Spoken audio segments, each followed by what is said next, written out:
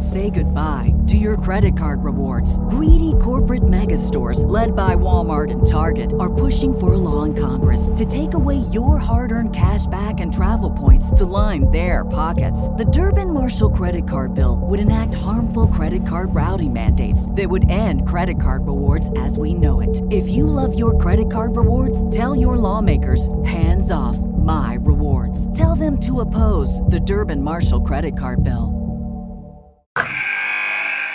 Wilson, you sent the game-winning email at the buzzer, avoiding a 4:55 meeting on everyone's calendar. How did you do it? I got a huge assist from Grammarly, an AI writing partner that helped me make my point. And it works everywhere I write. Summarizing a doc only took one click. When everyone uses Grammarly, everything just makes sense. Go to Grammarly.com/podcast to download it for free. That's Grammarly.com/podcast. Easier said, done. This is a podcast from Minute Media. You're listening to the Eyes on Isles podcast with Matt O'Leary and Mitch Anderson.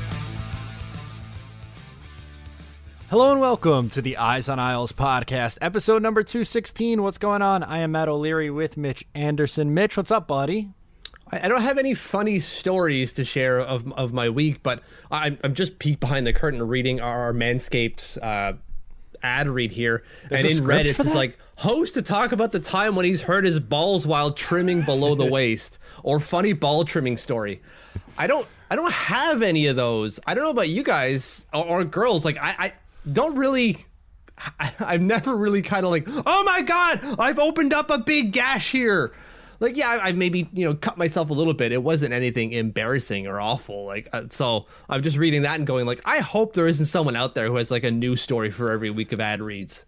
No, yeah, God forbid. I am happy to announce have not had an issue with that. And I too, since, this work from home life, man, I'm not living a very exciting life. There's not a whole lot of tales. I did go to Texas last week, but I felt like I talked about that on the patron show. So Your Tex-Mex. Oh. What did you eat? Because that picture you had, if anyone hasn't seen it, go to your oh my God, it was this big taco that looked delicious. Yeah, it was a burrito bowl, actually. It was tremendous. So we went to this place called Taco Go-Go on the outside of Houston. It was like this little hole in the wall, and it was by far the best Tex-Mex food I've ever had in my entire life. Like, if you're gonna do it, you gotta find some like I said, a little hole in the wall on the outskirts of the city. It's somewhere in southern Texas. Oh, the food was to die for, Mitch. If you like Mexican food or like that Tex-Mex style, it was so good. The margaritas, man. I don't know if you're a margarita guy. I had what did I have? Strawberry, and my girlfriend Taylor had mango. Tremendous. Just awesome. Just 10 out of 10. I would love to go back. I want to go back to a different city in Texas next time, but I loved Houston. Awesome town, and good people. Yeah, absolutely. It sounds amazing. My best Tex-Mex was in Iceland. Okay, that's about as far away as you can get from Mexico as possible, I think, man. It's a restaurant. It was called Santa Maria on Logavika. It's like their one big like walking street right down through the heart of Reykjavik. And the burrito that I had there with the two sauces on each side, it was amazing. I was so excited to go back to Iceland, and specifically Reykjavik, to just get Santa Maria, and it was closed. It was no longer there, buddy. No. I was trip ruined because that place wasn't there. I was looking so forward to it. Call it a trip. It's all over. So let's pack it in. We're going back home, the wife and kids. Why? We just got here. I don't care. Santa Maria's not here. It's over. So you teased it, man. Let's get to it. Let's get to the read. Autumn is in the air. The pumpkins are in the patch and in your coffee, apparently. That's gross.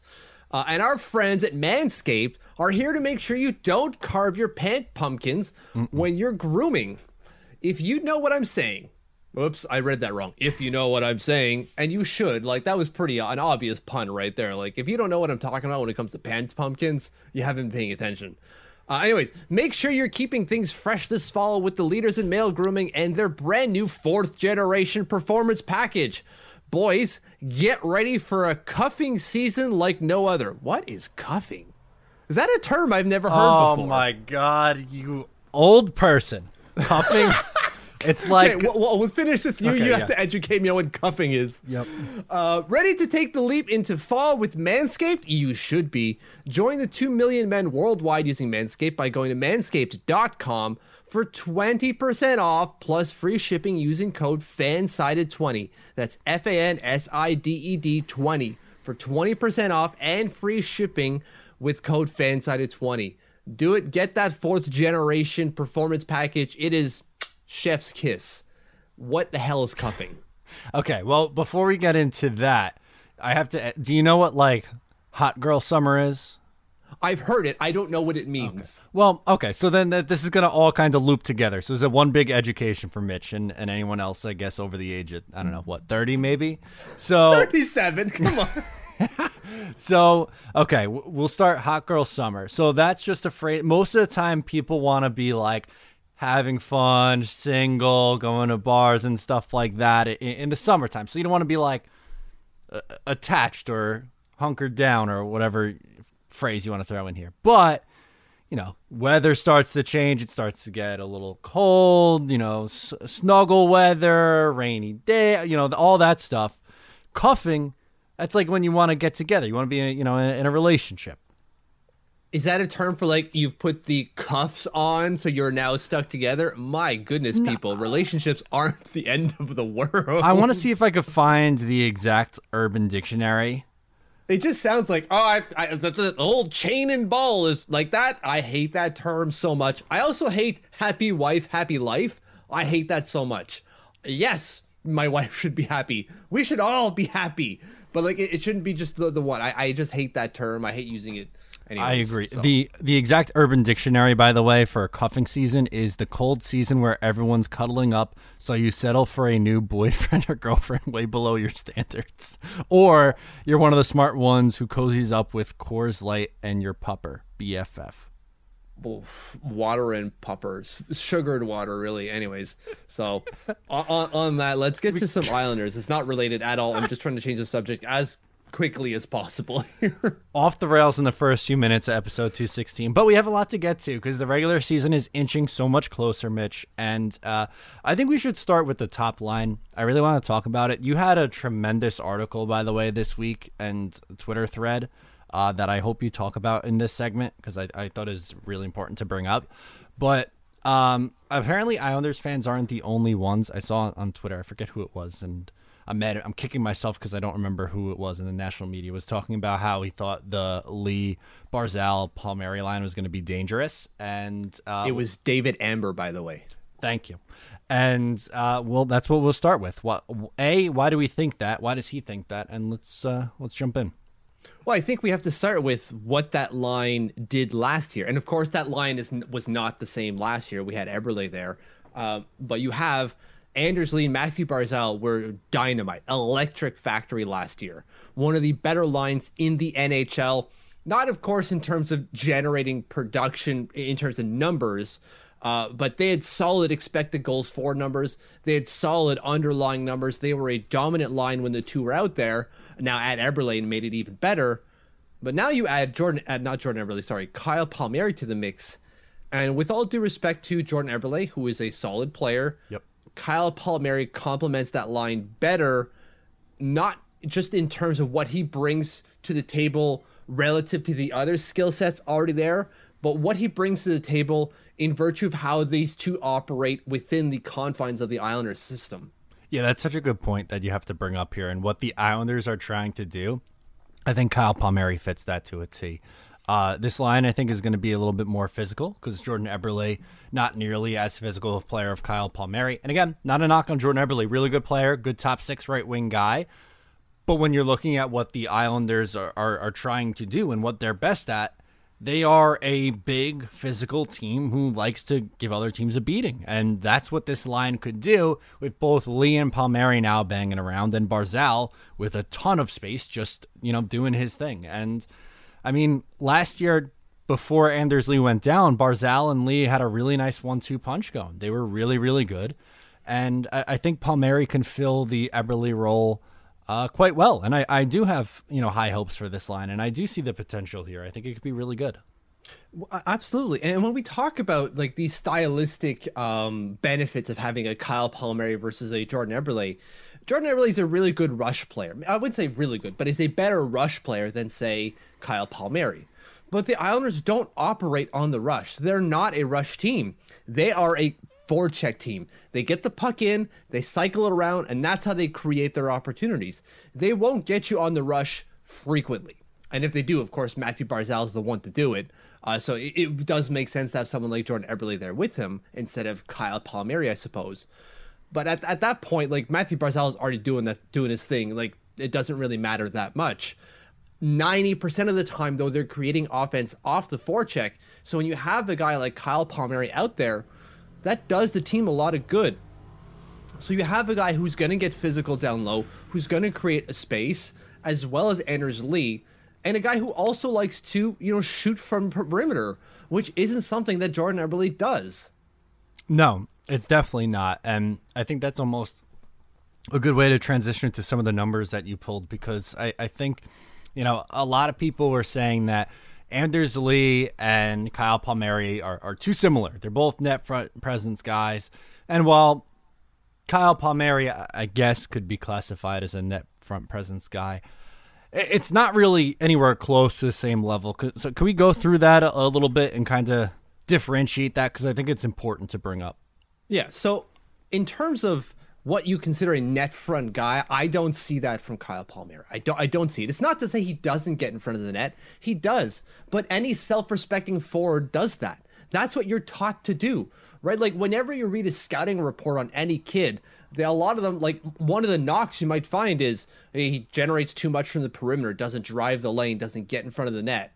And now we're knocking Kyle Palmieri for doing the opposite. Oh, he gets to the net too much. That's what you're supposed to do. But the numbers. When I looked at just shot maps, because I wanted to figure out where do the shots come from for both players. So that's Anders Lee and Kyle Palmieri. For Anders Lee, 38% of his shots, this is career, not just a specific season, career. 38% of his shots come from the slot. So that's the area just in front of the goalie's crease and kind of like towards the face-off dots on each side, right? So think of the baseball plate in front of the net. 38% of his shots come from there. 25% of his shots come from right in front of the net. So that's either right along the crease, below the crease, or I guess within the crease, or just around the net itself. So think of immediately in front of the net, 25% of his shots come from there. For Kyle Palmieri, it's 25% in the slot and 16% in front of the net. So still high, right, but not Anders Lee-esque, right? He drops 13% from the slot and 9% in front of the net. And that is split up to the sides, where he's got 17 from the left flank, 18 from the right, compared to Anders Lee's 8 and 9. Right. Clearly, Anders Lee is doing his damage from, like, very much so right in front of the net, which it's not a critique of Anders Lee. It's just stylistically that's what he does and why, what makes him so successful as a net front presence guy. Palmieri just offers more, I think, which is what we've been saying all along, but actually having the data to prove that, I think, again, I said it a million times already, but I feel like it's important to bring up to show, like, hey, these guys actually do things a little bit differently. And Palmieri, I feel like his shot's been a little underrated by a lot of people. Absolutely, right? Like, I know there was a video, I don't know if I stitched it together or if I just highlighted it, but his power play performances is what I was really looking at to show that he's more of a perimeter guy. The Islanders were not using him on the perimeter when it came to the power play, and that's one of his strengths. That's where he scores most of his goals, on the power play.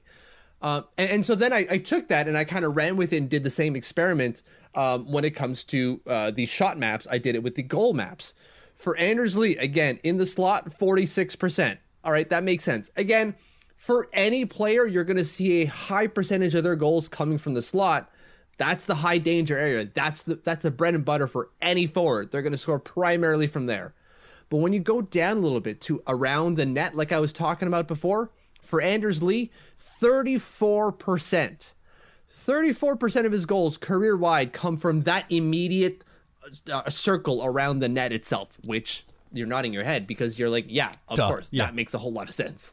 No, of course. When you look at what he does, I mean, that's it. That's, again, and we just said it. It's not a knock on him. It's just that's who he is. Yeah, and that's perfectly fine. That's what Anders Lee does. Cool, great. Now, the argument is, does Kyle Palmieri do the same thing? No. When it comes to that immediate circle in front of the net, 22%. So we've already dropped 12% for Kyle Palmieri. And then in the slot itself, it's 41%. So still high, but again, forward score from that area. But what I want to draw attention to is to the perimeter, to the outside. On both the left and the right, Kyle Palmieri is converting, maybe not converting, but like the ratio of goals coming from the left and right is 10% each. For Anders Lee, it's 3% combined. Yeah, I mean, that's a stark difference. Exactly. So it's not to say that Kyle Palmieri does not go to the net. No, it's to add the idea that he does do that because every self-respecting forward does, but he adds, like you mentioned earlier, that extra element to the perimeter, which the Islanders need. Jordan Eberle did not do that. I had the graph earlier, and I'm just trying to bring it up now, but Jordan Eberle's numbers from in the slot is like 50% and low single digits on the perimeter. The guy just went to the slot, and of course, that's fine, but he wasn't generating outside of that. And Kyle Palmieri does. So then I really, based off that analysis alone, I feel like you can make a really strong case that Kyle Palmieri might be better suited to go along with Anders Lee and Matt Barzal than Jordan Eberle, no? That's my exact point. Yes, absolutely. So Jordan Eberle's numbers, 50% from the slot, 27% from around the net. So that's higher than Palmieri, not by a whole lot. And then a combined 10% from the left and right for Eberle. It was 20% for Kyle Palmieri combined. There you so go. Yeah, like he's just a better fit all around. And again, it's not to say, like you mentioned earlier, that Jordan Eberle is some sort of chump that, shouldn't have ever played there. No, it's that this guy, Kyle Palmieri, gives them something they didn't have before. So when you see the argument like this line is going to be good, yeah, absolutely. But when you also see the argument like we have a duplication of efforts between Anders Lee and Kyle Palmieri, no, we don't. No, it'd be a little different if it was, I don't know, Anders Lee and James Van Riemsdyk on the same line. Then maybe we're having a different conversation here. Yeah, there'd be Spider-Man meme all over the place. or, I don't know, 2017 Jeff Skinner. Right? The exact same type of player. No, they are not. There's not going to be an issue of like, what are you doing here? Who's helping Matt around the perimeter? No, it's fine. It's going to be absolutely fine. And so that skill set that Kyle Palmieri brings to the table is just going to enhance what those two other guys do already. Good. And I'm excited to hear that the numbers and the analytics kind of back that up a little bit, because I feel like both of us have been excited about the potential of that line for a little while here. But as we do a little bit more digging and as the season gets closer and as we finally see them together for the first time, I think it's becoming a little bit more real, which is kind of cool. Absolutely. And we have to remember that Barry Trotz took his time here. When it comes to adding players to the roster, there's always that learning curve, right? We see guys take a while and struggle for a couple of weeks learning how to adapt their game to this system and fit with everyone else around them. Well, Kyle Palmieri doesn't have to have that adaptation period. He already had it last year. We saw how he changed from the regular season to the playoffs, and now you're bringing him in fully rested and ready to go on the top line. Look out. I'm not going to say he's going to put up 30 plus to 40 goals, but to put up his 25, yeah, I see that happening for sure. Yeah, absolutely. And that's just the thing, right? Like, if he scores 30, phenomenal. That's just another one. But I think we should absolutely just go in with the expectation of, okay, here's someone who's going to give you 25. You know what Matt Barzal is going to do. And Anders Lee, I mean, before he got hurt, he was on pace to looking like the guy that he was just a couple of years ago. If he's giving you 30 goals, then you're golden. Exactly, right? So, yeah, he had, 19 points in 27 games? My God, really? Okay, and then pace that out over 82. That's a 58-point player. That's not a career high, but that's pretty damn close, right? His career high is 62, by the way. That's pretty damn good. Yeah, that is. Absolutely. I'll sign up for that. Right, so if you got a 60-point player in Anders Lee, I'm rounding up here, and probably something close to 60-point player in Kyle Palmieri on the other wing, what is Matthew Barzal going to be doing? 70, maybe 80 points? That's a pretty good line for the New York Islanders. Yeah, hell yeah, absolutely. I'll sign up for that in a second, especially like when you compare some of the lines that they've been putting out there, even in this era. I was going to go back to say like some of their top lines when like John Tavares was around and they were like a 100-point team in the playoffs. But hell, even just want to go this past year with Leo Komarov up top in the playoffs. Like that's just mere months ago, Mitch. Right. I made a podcast appearance recently. It hasn't come out just yet, but it should be coming out soon. And the host asked me, like, what do the Islanders need to do differently in the playoffs this year? And I was like, honestly, nothing. Because they're getting Anders Lee back. So you have that top line of Anders Lee Barzal instead of Leo Komarov Barzal. That's a wild, massive upgrade. Just doing that alone on paper is massive for them. Yeah, I mean, you lost Game 7 1-0 on a shorthanded goal. I don't think you're really changing much. Right, and then you, like you mentioned, Leo was there for a while, so you have the regular season as well, and they still won. They still did well. So you add Anders Lee there, who was on maybe not a pace for a career high year, but pretty close to it. Look out, guys! Like this is going to be a really good line for this team, assuming they stay healthy, of course. But this could be a really impactful line for the New York Islanders. Yeah, without a doubt, absolutely. I'm excited for it. I'm glad like. It's not just Islanders fans who are talking about it, that it's, you know, some national people too who are like, hey, this is a big deal. Yeah, and if you don't know who David Amber is, he's a pretty big deal here in Canada. So Hockey Night in Canada, he's there. He is a big deal. For him to say that, that's big news, right? To anyone going like, the Canadian national media doesn't respect the Islanders. Well, David Amber just shouted out from the mountaintop. So, like, that narrative has to go to bed at least a little bit. Absolutely. Speaking of shouting from the mountaintops and people who usually disrespect the Islanders, I think now would be a good time to transition into something that's a welcomed change for the Islanders, right, Mitch? Wouldn't you say? I would definitely say so, for sure. How do we feel about models and, models being analytic models? All I could think of was what TV show was that? Oh my God, Arrested Development, where Joe brings in a model and it's actually just a model. Great show. Where models like the Islanders for their playoff chances. For example, the Athletic, Dom Luszczyszyn, put his out, and I mean, it loves the Islanders. It gives them a 36% chance of finishing first in the Metro. That's good. And like their projected record, 46-27-9, 100 points, round up to 101 points. That would be amazing. Absolutely outstanding. And it's something that even Dom says, like, Islanders fans have been waiting for a while, because they have not gotten the respect of the analytics community, well, since at least 2018, right? When everyone was kind of like, lulls the Islanders. Now it's kind of like, look out the Islanders. Oh, it's very much so. Look out the Islanders. I feel like the first 2 years of Barry Trotz, it was, well, especially the first year, it was they're winning in spite of the analytics. Like they're not going to be able to repeat this. This is ridiculous. And then last year, third year, was like, okay, there's clearly something here. And then now getting ready to go into the fourth year, it's just very much so getting the respect that they deserve. Like this is a good team. Like no matter how you slice it, this is a really, really good team. And it's nice to see the analytics showing it. Absolutely. And it's not that this kind of comes out of nowhere, right? Like these numbers aren't just like spit into a computer and like, we'll see what happens. They use past results for everyone on the roster. And when you look at the Islanders year last year, I'm not going to say they were an analytics darling, but they were doing things right by the analytics community. Sure. And by that, like expected goals for were up there. They were top 10 in the league for expected goals for. And I'm just picking out one stat. And obviously all these things aren't based off of just one single stat. There's a lot of things that go into this, but expected goals for is one of those things that, or one of those stats that maybe not are perfectly predictive, but is as close as we can get to a predictive number. To just boil it down to one. And the Islanders, again, were top 10.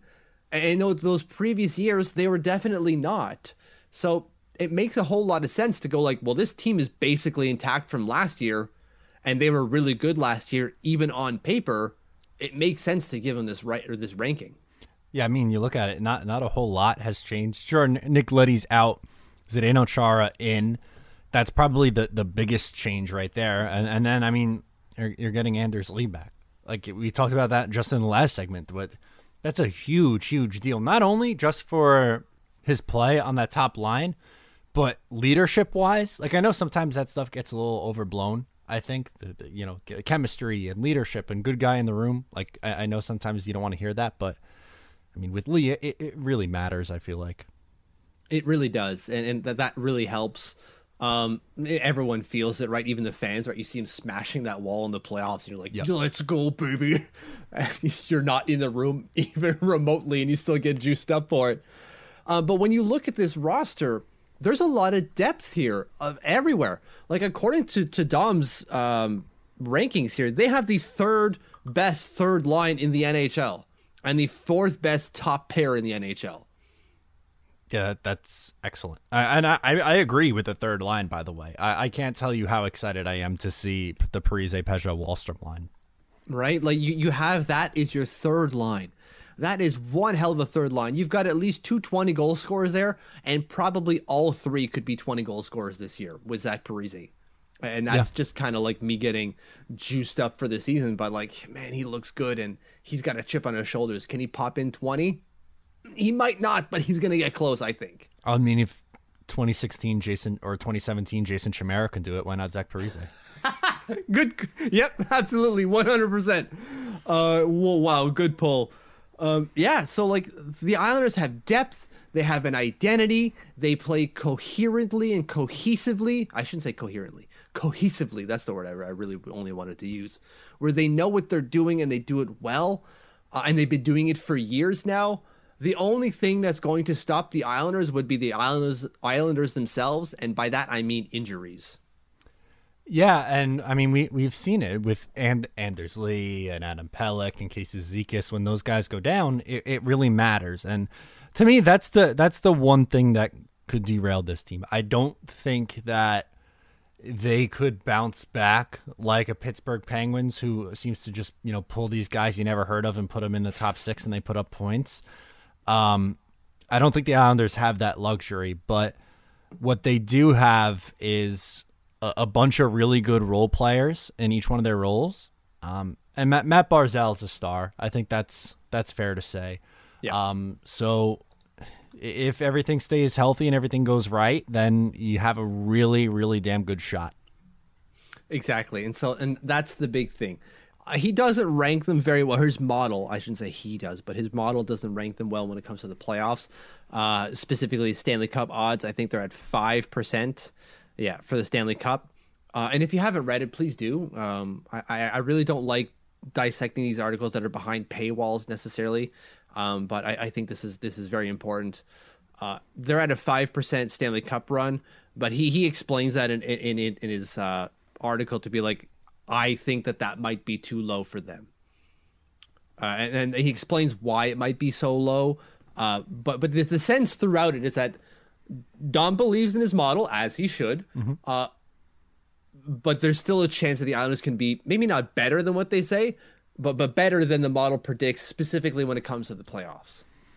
No, exactly. And I think one of the things that he mentioned, too, was that JG Pageau was a little underrated based on because the model doesn't really take into account his playoff performances.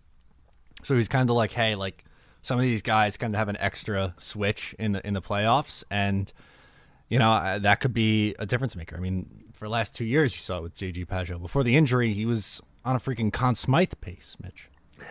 Like that's nuts to say, but he was. He was. And imagine, I know we're playing revisionist history here, but if he's not injured, do the Islanders go through? Maybe. They just might. They just might. Maybe. Right? They got to Game 7 and they lost on a shorthanded goal with a huge brain fart from the team. If they have their third line winger center, who was on a Conn Smythe pace, playing at 100%, or as close to when it comes to the playoffs, my God, do they win that 1-0 game? They have a pretty damn good chance of doing so.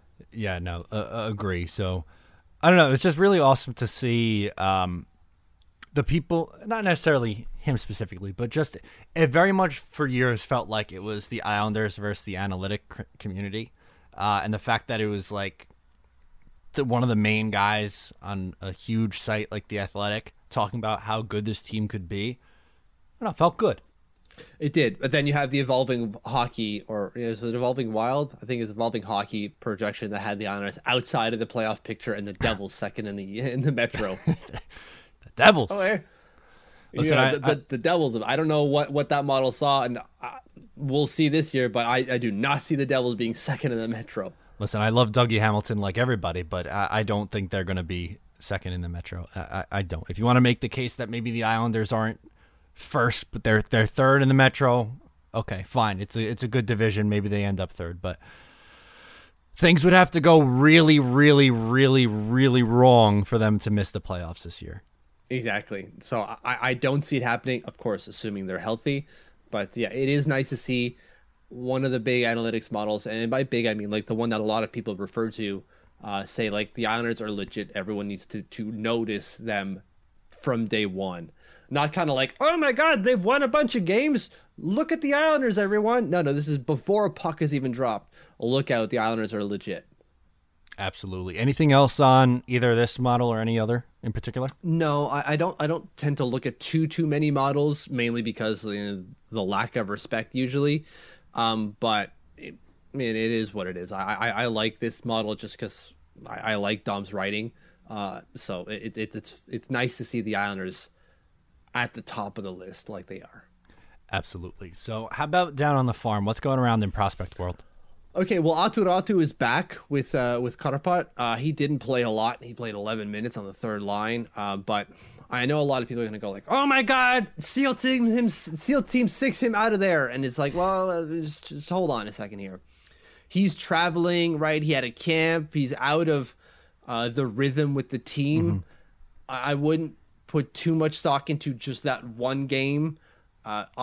And they lost 4-1. They were awful. It was 4-3 actually. They lost, and it sounds a lot better than it actually was. Kärpät was not very good on the day, so I imagine that ice time is going to go up as the season progresses. If it doesn't, then we've got a problem. At least temporarily. Once he gets to North America, that problem will be rectified.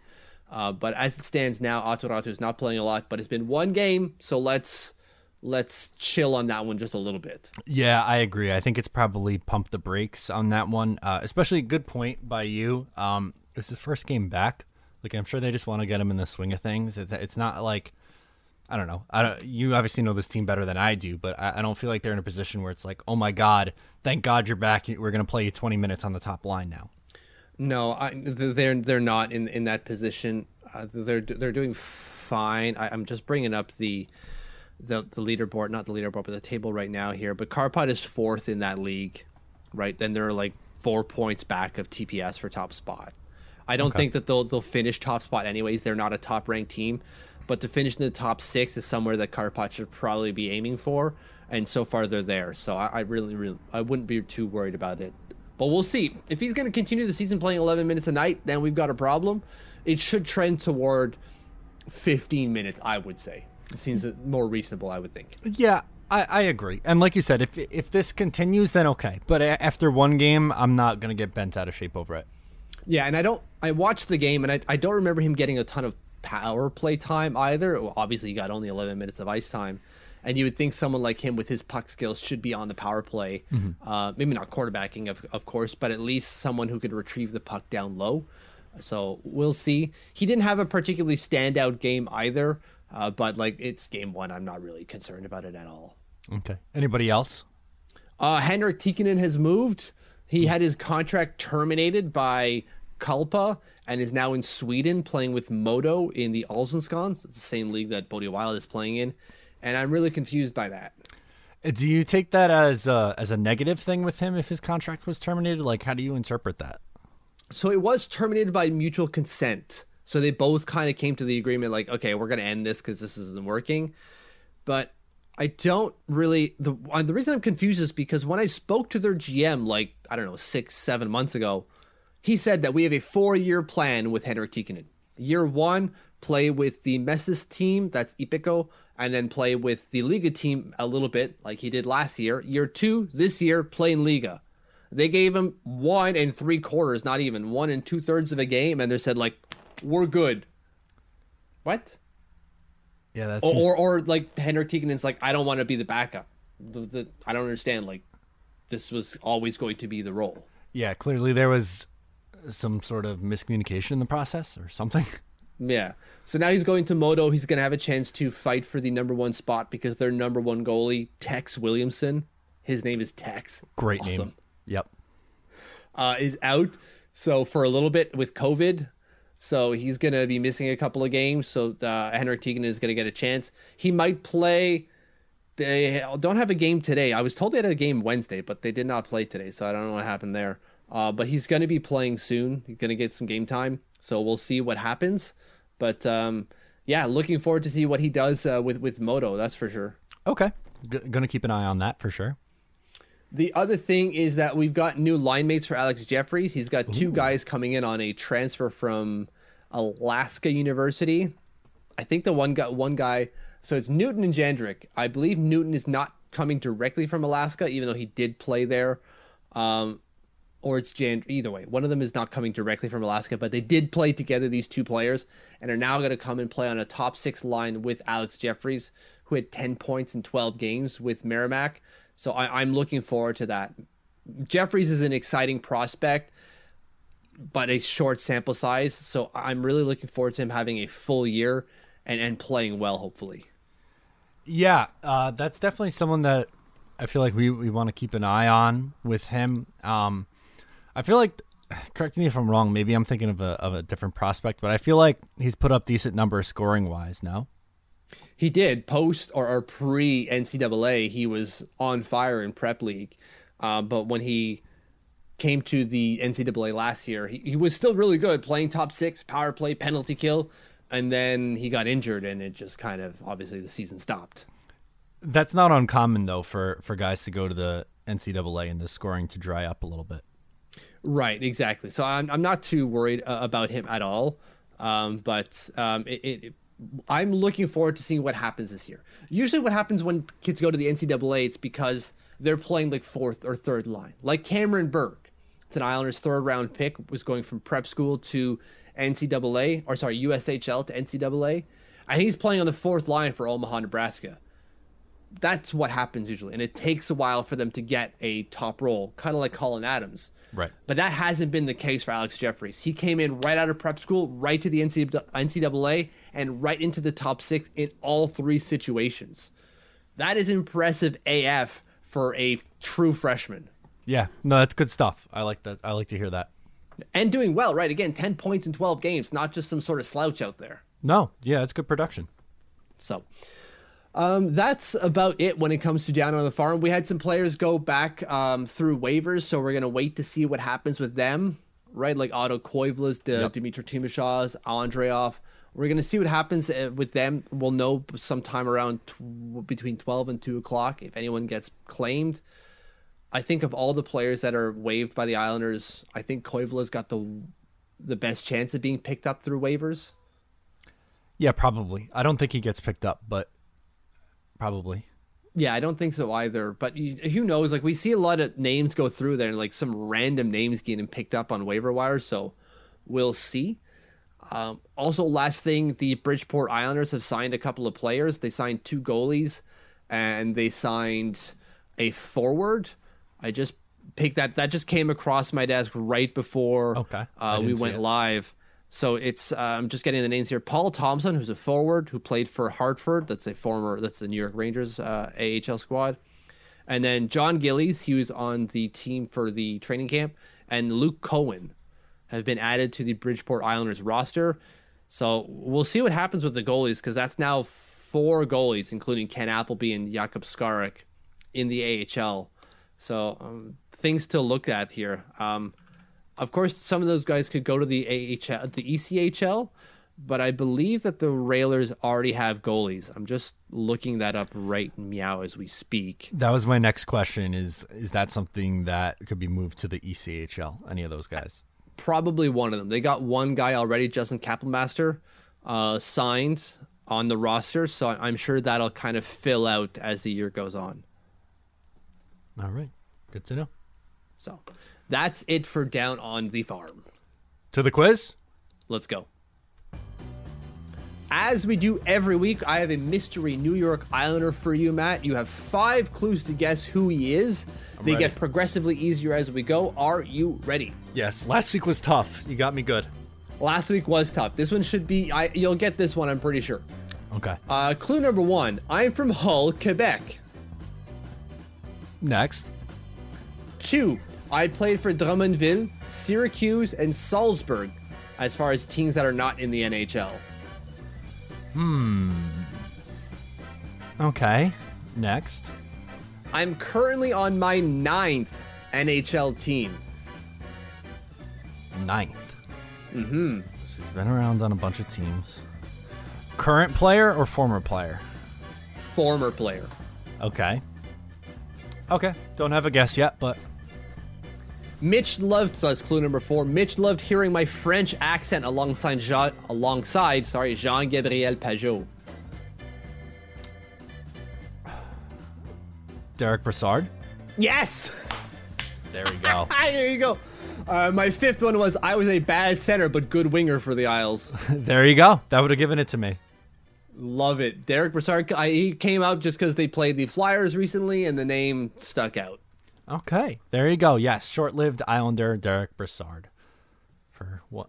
Just that 1 year, right? Just that 1 year, right? And did not do very well. He was very good on the wing playing with Brock and co, but not so much playing center on the third line. Yeah, absolutely. Let's get to the social now.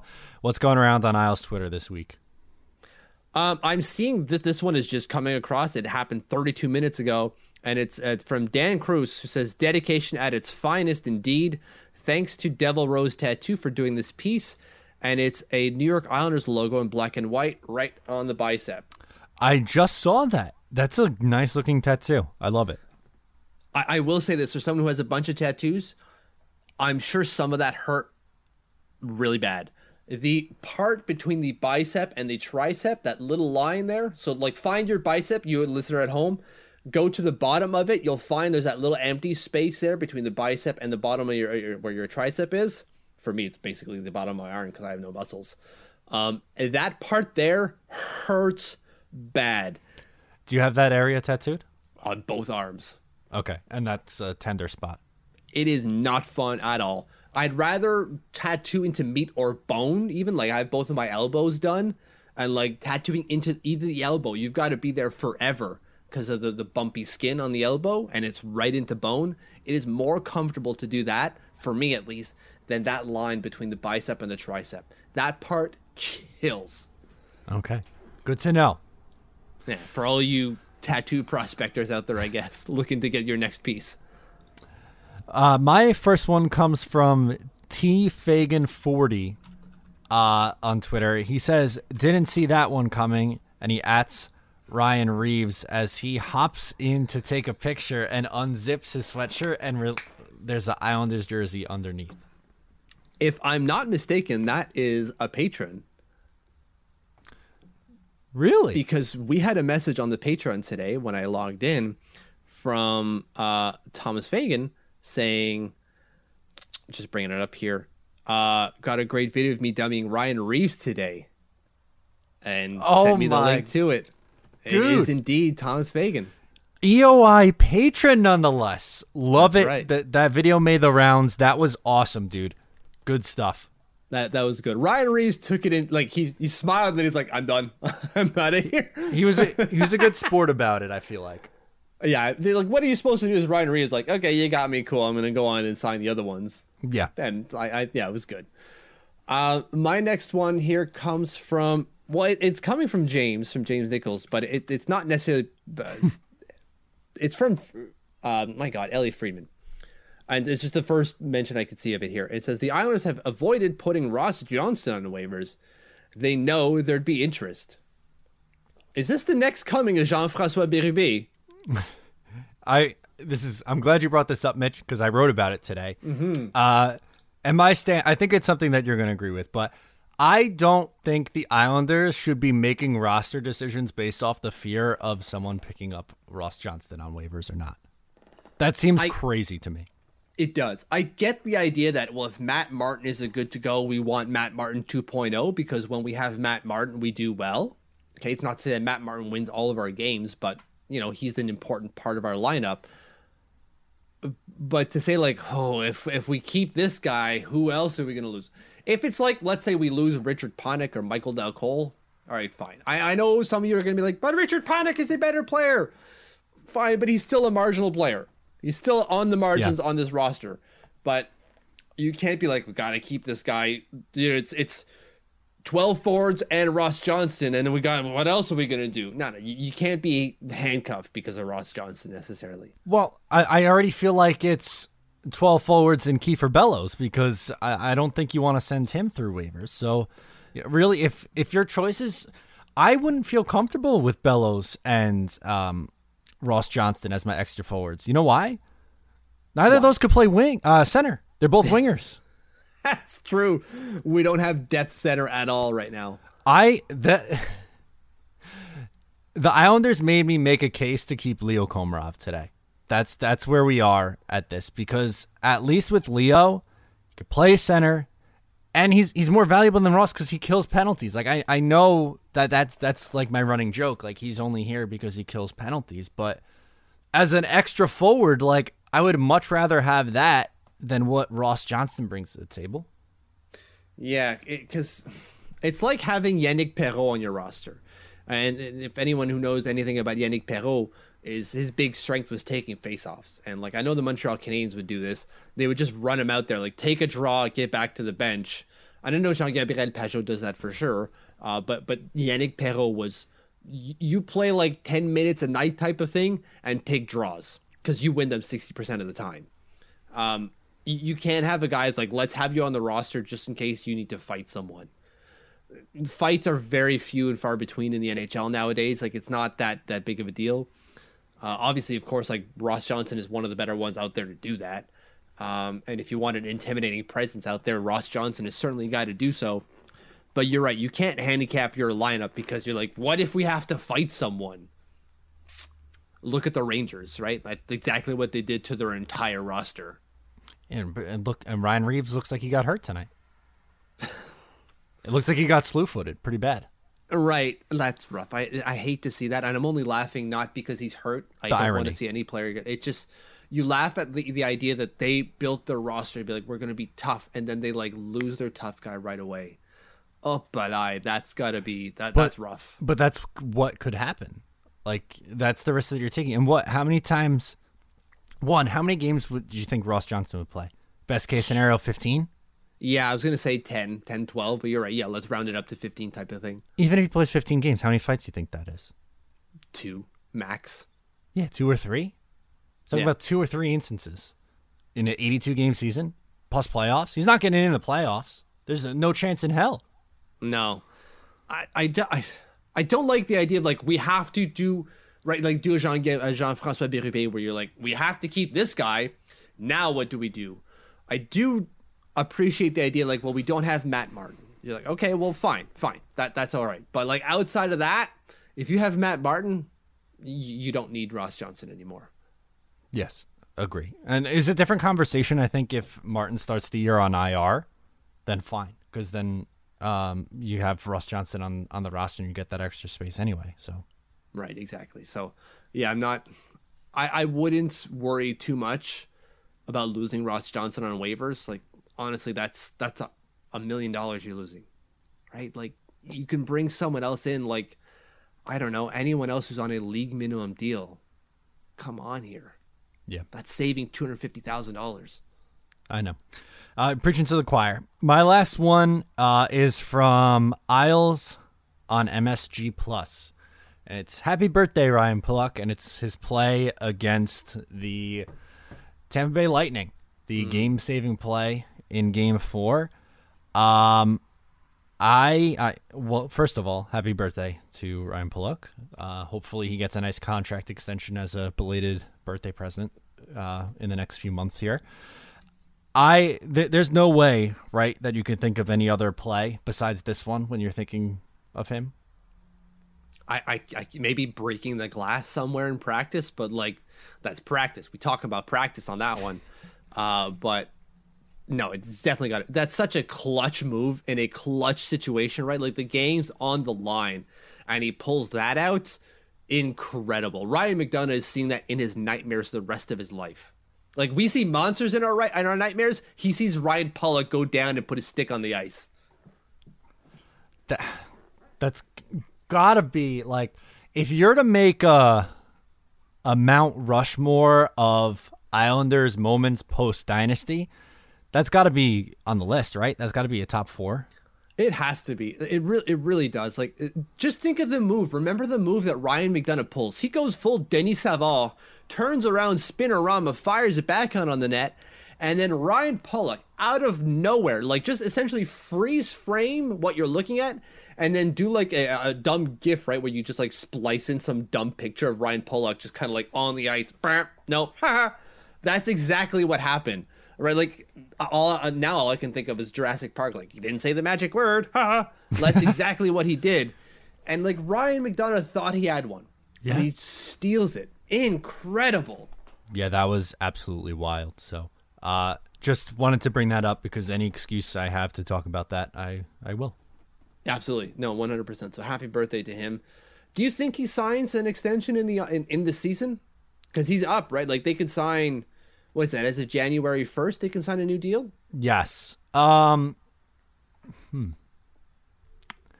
gonna say no. If it was Garth, yes. Garth would love the mid-season extension. Lived for him.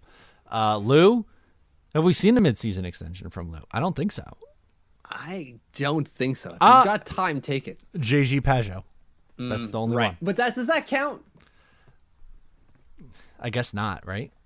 Like, I think it literally does because it is mid-season, but like, my God, like, anyways, you're right. So I saw a Pierre LeBrun piece where he says like the top 5 or I think top 10 players who are likely to sign an extension during the season, and Ryan Pulock's name didn't appear. And I wasn't surprised. I didn't think he would, but it was also surprising to see like that's really the only player that could make the list. Like Cal Clutterbuck, probably not. Leo Komarov, definitely not. No, and I'm not saying that I think this is Pulock's last year either. I just think he's going to be, I don't know, like Casey Zizekas. He's going to have a deal under the table that we're not going to know about for forever until the start of next year. Until like day 1 of the regular season. Yeah. So with that, let's get some plugs in here before we go. So wherever you're listening to the show, please make sure to subscribe, give a rating and review. That really helps us out a lot. We appreciate all the love and support. You can follow along with us on social media at Eyes on Isles FS on Twitter. My Twitter is Matt O'Leary NY. Mitch is at TLO Mitch. Facebook, facebook.com/Eyes on Isles. You can get your stuff over there too. On the fan-sided app at Eyes on Isles. On the website, eyesonisles.com for articles. And check out the Patreon. Season's coming up. You're going to get post-game podcasts after every single game, all 82. If they make the playoffs, after every single playoff game, a weekly mailbag show, a Discord channel, whole bunch of stuff going on over there. $5 a month, patreon.com/EyesOnIsles. I think that's it, right, Mitch? That is everything. Yeah, definitely hit up that Patreon. Regular season getting underway soon, and that means post-game content after every single Islander game. Let's go. That's going to do it for us. I'm Matt O'Leary. He is Mitch Anderson, and we'll talk to you next time.